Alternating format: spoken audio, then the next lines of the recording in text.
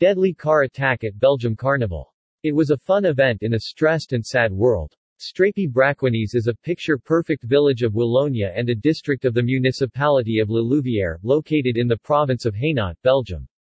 It's about 40 kilometers from the Belgium capital Brussels.